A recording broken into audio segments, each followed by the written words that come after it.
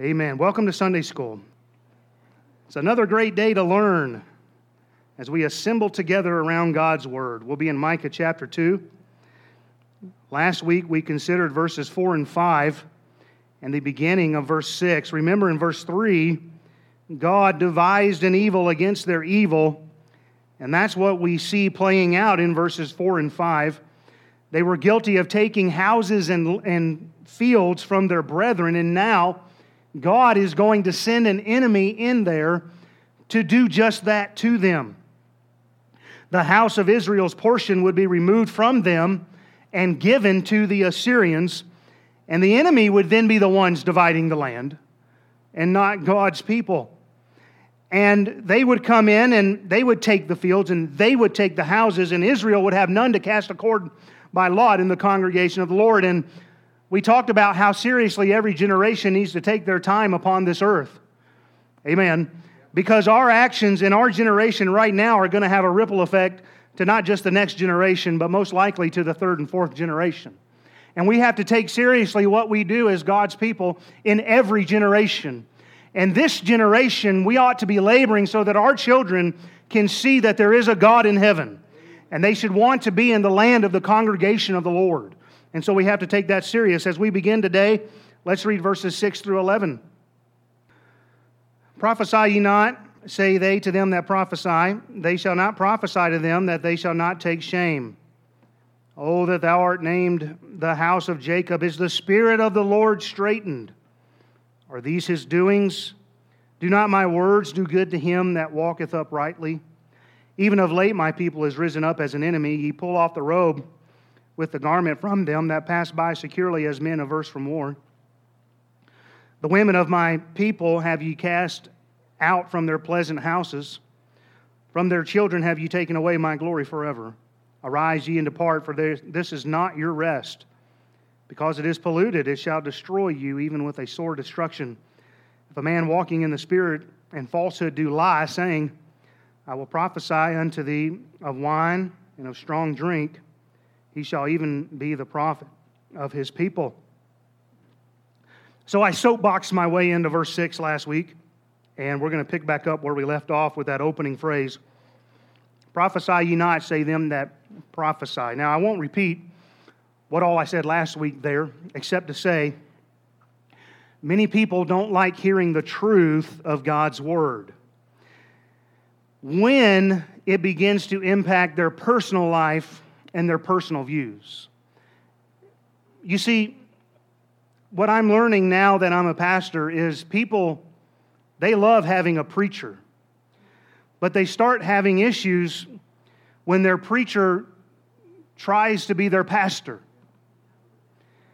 And people in our stripe, we love preaching. We get excited when the preaching's hot, and in Korea, every time our preacher get up, preach it, preacher! And we love preaching. People love their pastor when there's a death in the family, some tragic event that there needs to be comfort, some kind of encouragement, some prayer. But just as soon as a nerve is touched, there's issues. And now there's a desire not to listen to their pastor. People are okay to have a preacher to come in here week after week, but don't start pointing out what you think is wrong, emphasizing you. Who do you think you are? People say, I didn't come here to have a pastor, I came here to have a preacher. Do you see the difference of what I'm trying to say? Here's God sending his messengers to Israel, and they're saying, don't tell me what to do. That's cute, you got a little sermon every week. But don't tell me what to do. And I hope you can see the difference here. Don't you tell me what you think is wrong. But can I remind you that even David needed Nathan the prophet to come and say, thou art the man? Even David needed that. And you know what? David didn't say, well, that's just your opinion, Nathan.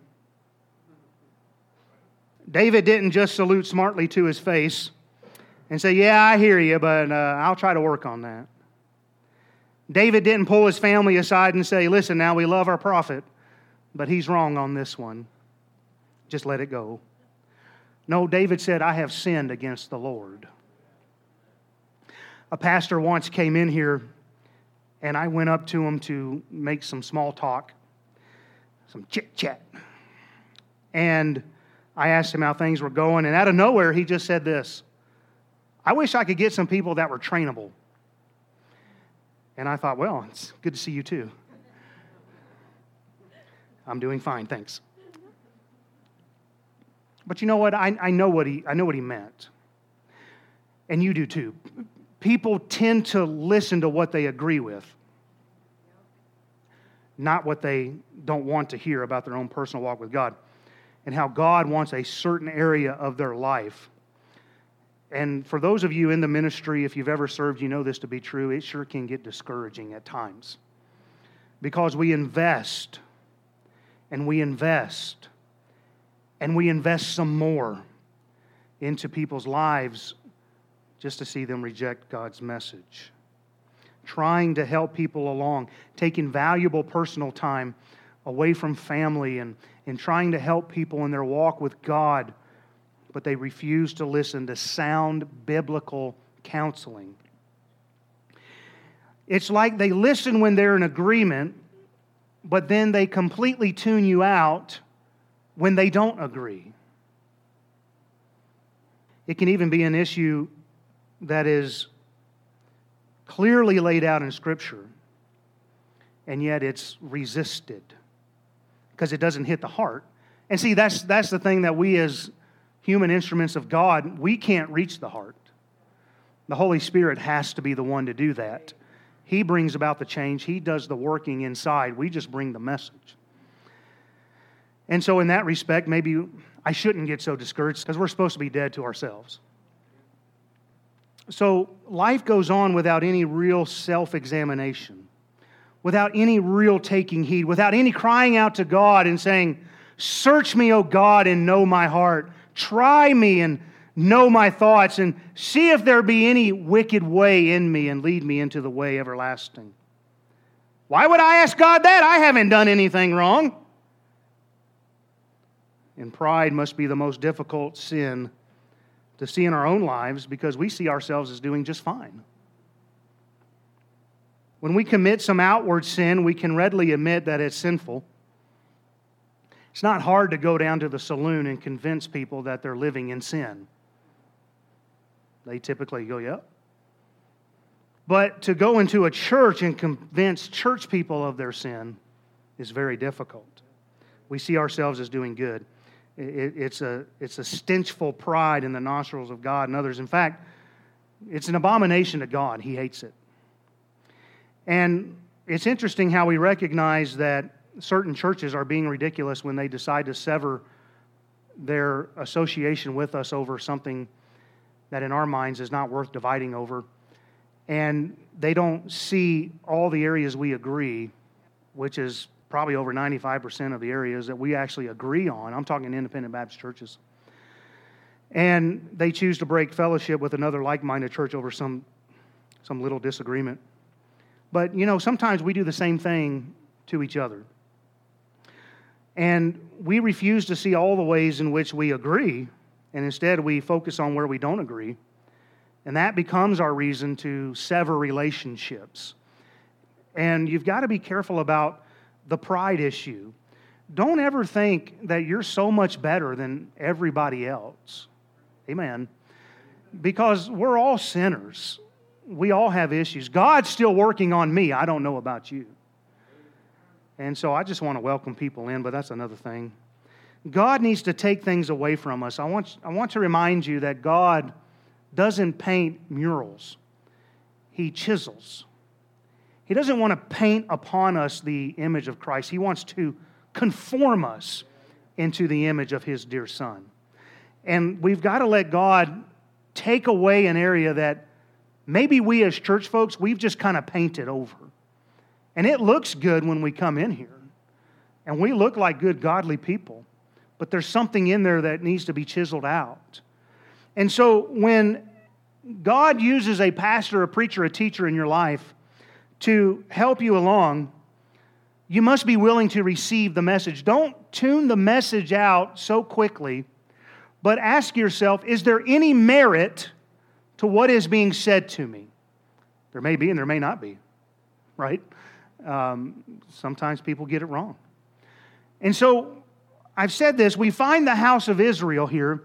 They've tuned out the message from God, the true prophets of God. They had some prophets that would tell them whatever they wanted to hear. And you pay me enough money, I might be tempted to do the same thing. Just kidding.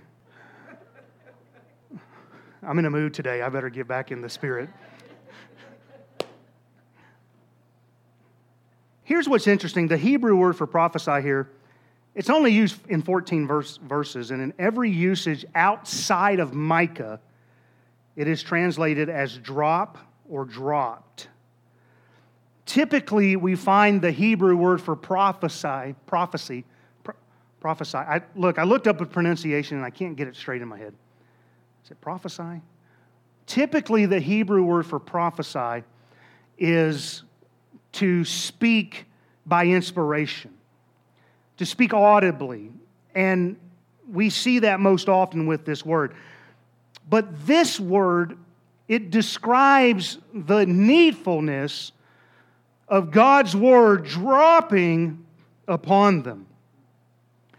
And it has an allusion to the sweetness of God's word raining down upon them. A gentle rain. Talk to the ranchers here, they'll tell you the downpours are not nearly as good as the slow, steady rain that lasts for 3 days. And that's what this is kind of picturing, this word. It's to fall down upon people gradually.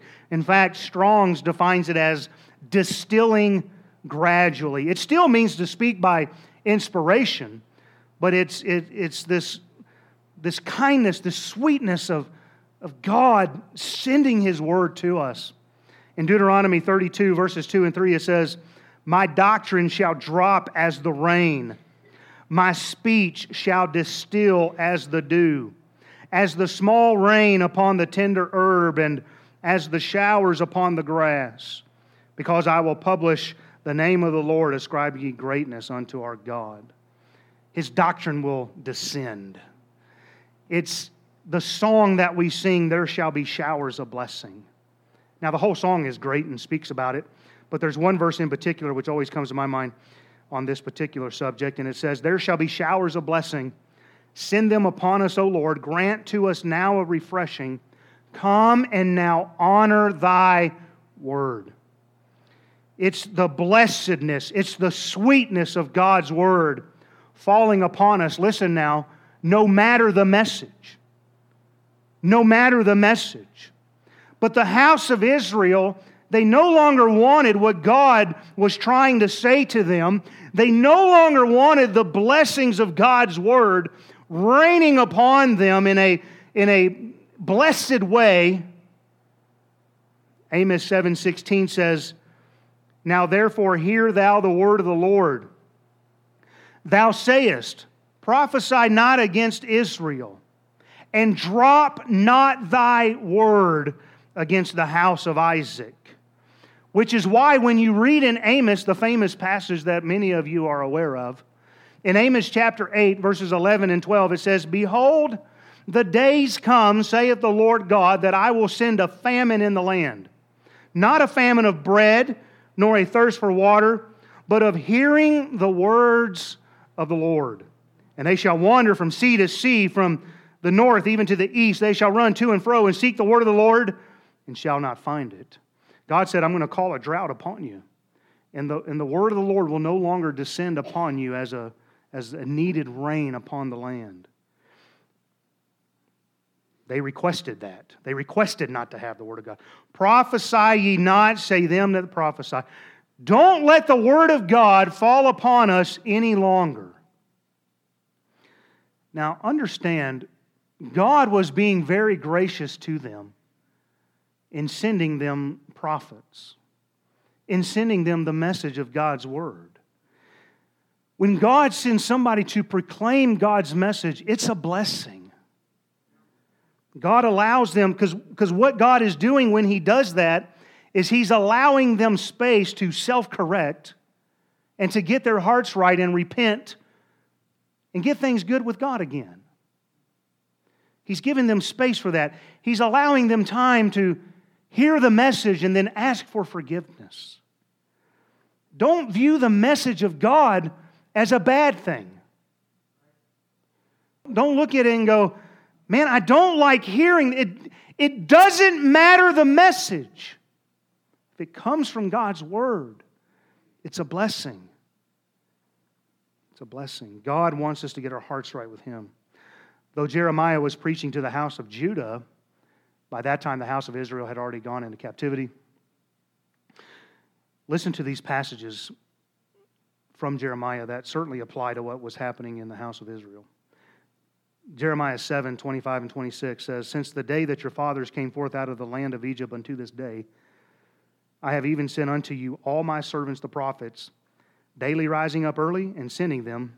Yet they hearkened not unto me, nor inclined their ear, but hardened their neck. They did worse than their fathers." Jeremiah 25, verses 4 and 7. "And the Lord has sent unto you all His servants the prophets, rising early and sending them. But ye have not hearkened, nor inclined your ear to hear. Yet ye have not hearkened unto me, saith the Lord, that ye might provoke me to anger with the works of your hands, to your own hurt." Jeremiah 26, 5. "To hearken to the words of my servant the prophet," I'm shortening these, that's why it kind of jumps in there choppy. "To hearken to the words of my servants the prophets, whom I sent unto you, both rising up early and sending them, but ye have not hearkened." Jeremiah 33, 15. "I have sent also unto you all my servants the prophets, rising up early and sending them, saying, Return ye now, every man from his evil way, and amend your doings, and go not after other gods to serve them. And ye shall dwell in the land which I have given to you and to your fathers. But ye have not inclined your ear, nor hearkened unto me." Jeremiah 44, verses 4 and 5. "Howbeit I send unto you all my servants the prophets, rising early and sending them, saying, Oh, do not this abominable thing that I hate, but they hearken not, nor incline their ear to turn from their wickedness." 5 times in the book of Jeremiah, God reminds them that He sent unto them all my servants the prophets. He says, rising early and sending them. But they refused to hearken to God's message. Time and time again, He sent His prophets. And you need to get that God was speaking to them through the prophets. And God still speaks to us today through His servants. That's how the lost world's going to hear about God. Isn't that right?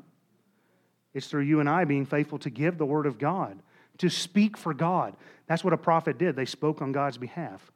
And as we get filled with the Word of God, we're to proclaim that out. That's how they're going to hear the message of God. And God still speaks through us. Let me ask you, how well do you receive God's message? How well do you receive God's message from God's messenger? Proverbs 1, 23 through 25 says, "Turn you at my reproof. Behold, I will pour out my spirit unto you.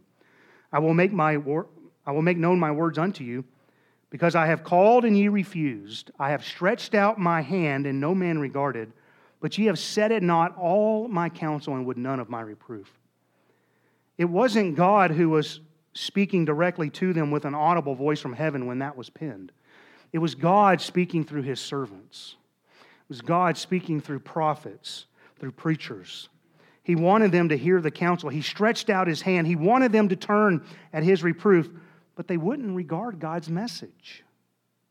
"Prophesy ye not, say them to them that prophesy." Isaiah 39 and 10 says that this is a rebellious people, lying children, children that will not hear the law of the Lord, which say to the seers, See not, and to the prophets, Prophesy not unto us right things, speak unto us smooth things, prophesy deceits.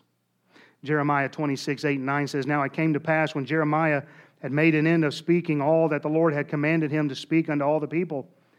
And this passage just really grips me. But it was the priest and the prophets and all the people took him. The priest and the prophets were in on this.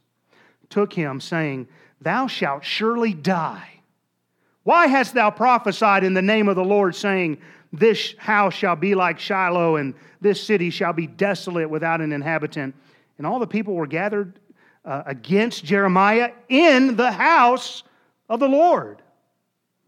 They were in the place where they should have been receiving the message.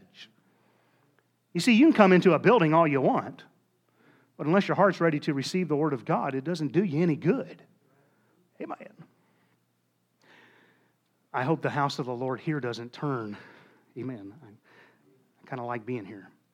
Jeremiah 26, 20 and 21 says, "And there was also a man that prophesied in the name of the Lord, Urijah, the son of Shemaiah of Kirjath-Jearim, who prophesied against this city and against this land according to all the words of Jeremiah. And when Jehoiakim the king, with all his mighty men and all the princes, heard his words, the king sought to put him to death. But when Urijah heard it, he was afraid and fled and went into Egypt." In Amos chapter 2, verses 11 and 12, it says, "And I raised up of your sons for prophets, and of your young men for Nazarites. Is it not even thus, O ye children of Israel, saith the Lord? But ye gave the Nazarites wine to drink, and commanded the prophets, saying, Prophesy not." Amos chapter 7, verses 12 and 13, "Also Amaziah said unto Amos, O thou seer, go flee thee away into the land of Judah, and there eat bread and prophesy there. But prophesy not again any more at Bethel. For it's the king's chapel and it's the king's court." Remember, Amos was a prophet to the house of Israel, and they had set up the golden calf in Dan and Bethel. And they're saying, don't prophesy anymore at Bethel. Don't tell us what we're doing is wrong. Don't try to meddle in my life. Amen. Well, maybe you got to be a preacher to really catch that, but how sad when we stiffen our necks against the message from God.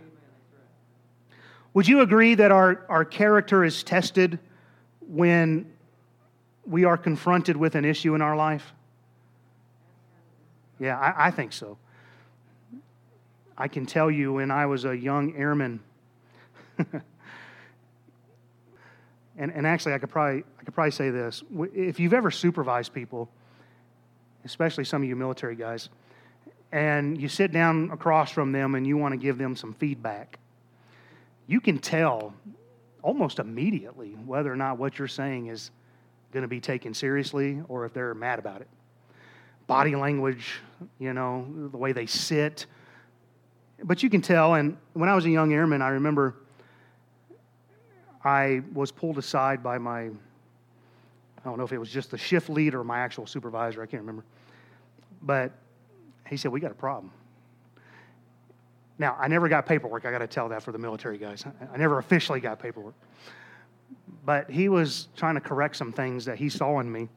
And I remember kind of thinking in my heart, it wasn't hitting my heart at all, and I was just thinking, whatever. Well, as you start to have other bosses in your life and you PCS to other locations, and the same thing keeps coming up,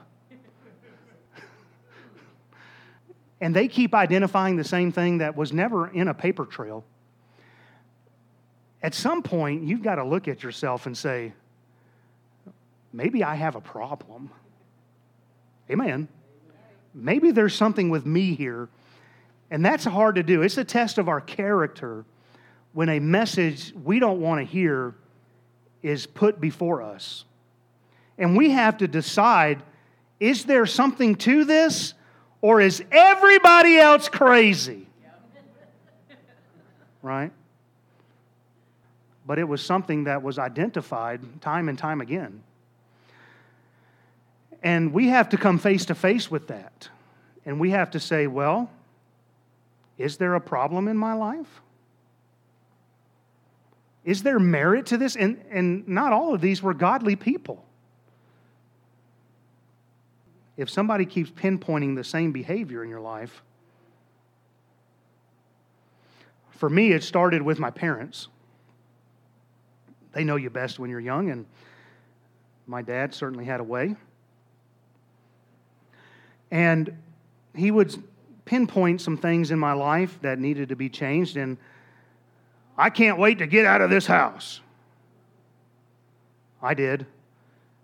And then the Air Force pinpointed the same things. It started to hit me, I've got a problem.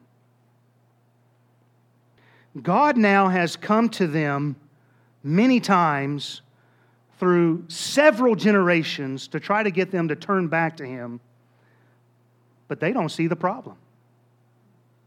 And they just keep openly rebelling against God and His message. They even went so far as to kill the prophets sometimes. We don't want to hear that message, and so they kill them. I hope it doesn't come to that here. I'd rather enjoy living. But I'm real nice. I get accused from other pastors of being way too nice. That's true. I'm not making that up. I'm harboring rebels, and man, you let people serve that shouldn't serve, and you're just terrible. And yeah. Boy, I'm glad Jesus ate with sinners. Anyway, I don't want to get on that soapbox, Lander. He offered to bring me a Irish soapbox. And I thought, that's good. That's man soap. I've seen the commercials. They don't advertise that for women. That's man soap. Talk like an Irishman. Smell like an Irishman. Thanks, Lander. That one's your fault, brother. The next phrase here says, they shall not prophesy to them. They shall not take shame. Now, there are varying opinions on the exact meaning of this phrase, but it seems to me to have the sense that God is responding to their desire to not have prophets come and speak to them the Word of God. In other words, don't prophesy to me, and God says, okay, they shall not prophesy to you then, and your shame will not depart from you as a result. Because they would not take shame. God is going to shame them. He was going to disgrace them away captive. Now, we better be careful when we say we no longer want to hear the message of God's Word. Because God may just say, okay. And how many do we know today that are no longer in the house of God because they didn't want to hear the message, and now they've been taken captive by the world? God turns them over to their own ways. The prophets were sent to save them from their shame. But now their message would cease from even being among them because they refused to fear God's judgments. They refused to repent to prevent their shameful captivity. I like what Matthew Henry wrote here. He wrote this: those that hate to be reformed hate to be reproved, and do all they can to silence faithful ministers.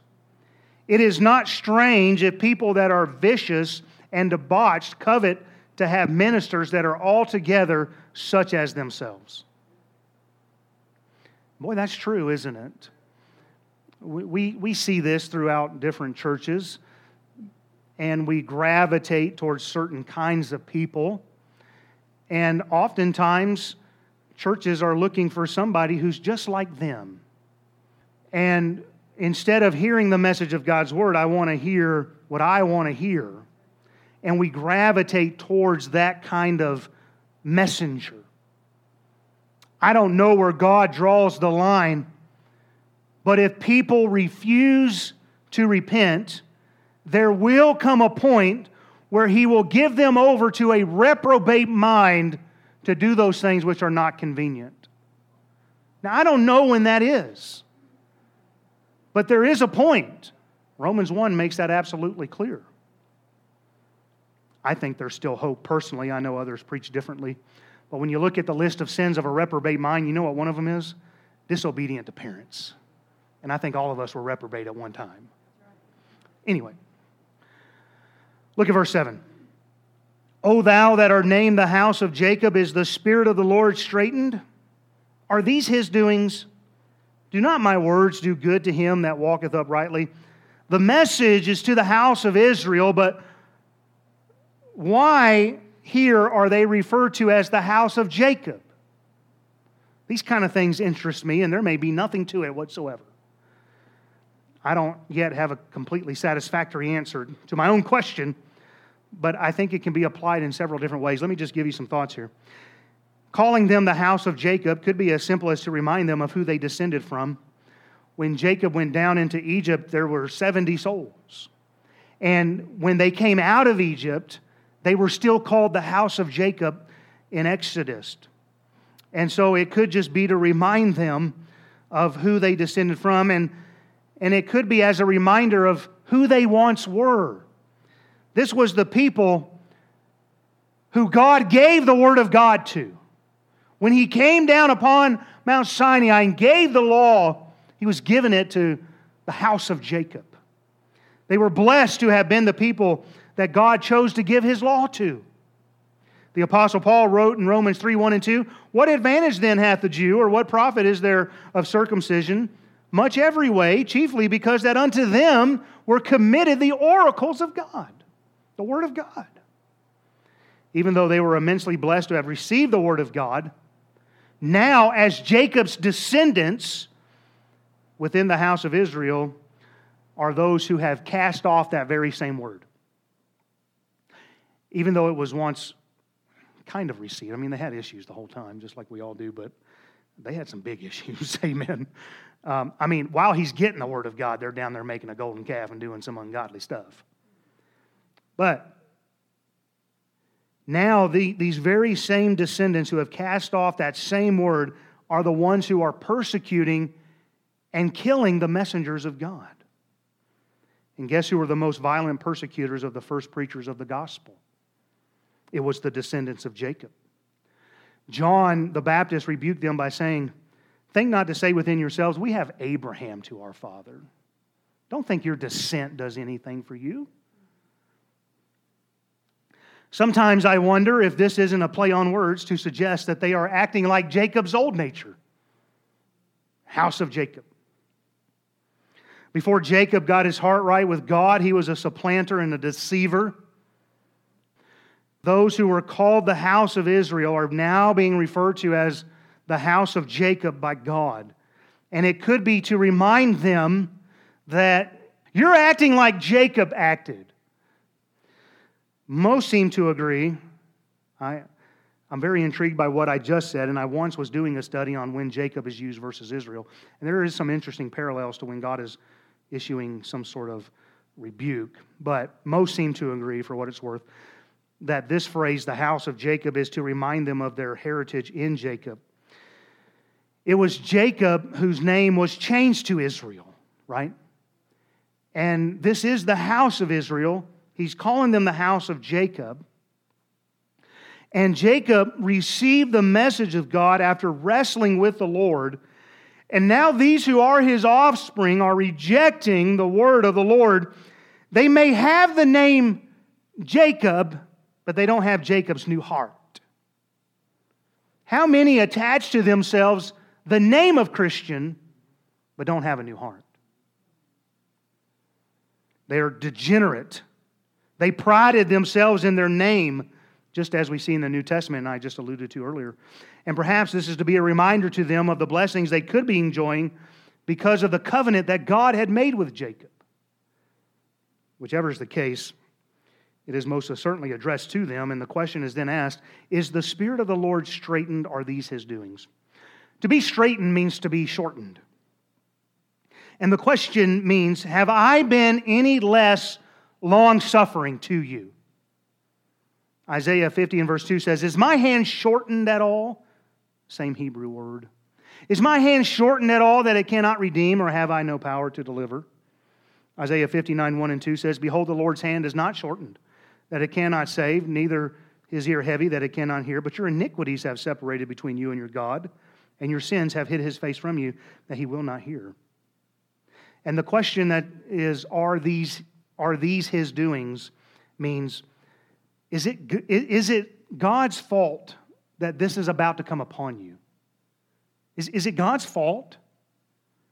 And the thought is, don't think that God somehow enjoys what is about to befall them. He's long-suffering, amen? Thank God He's compassionate. He's merciful. He is slow to anger. But we reap what we sow, and that's what's happening.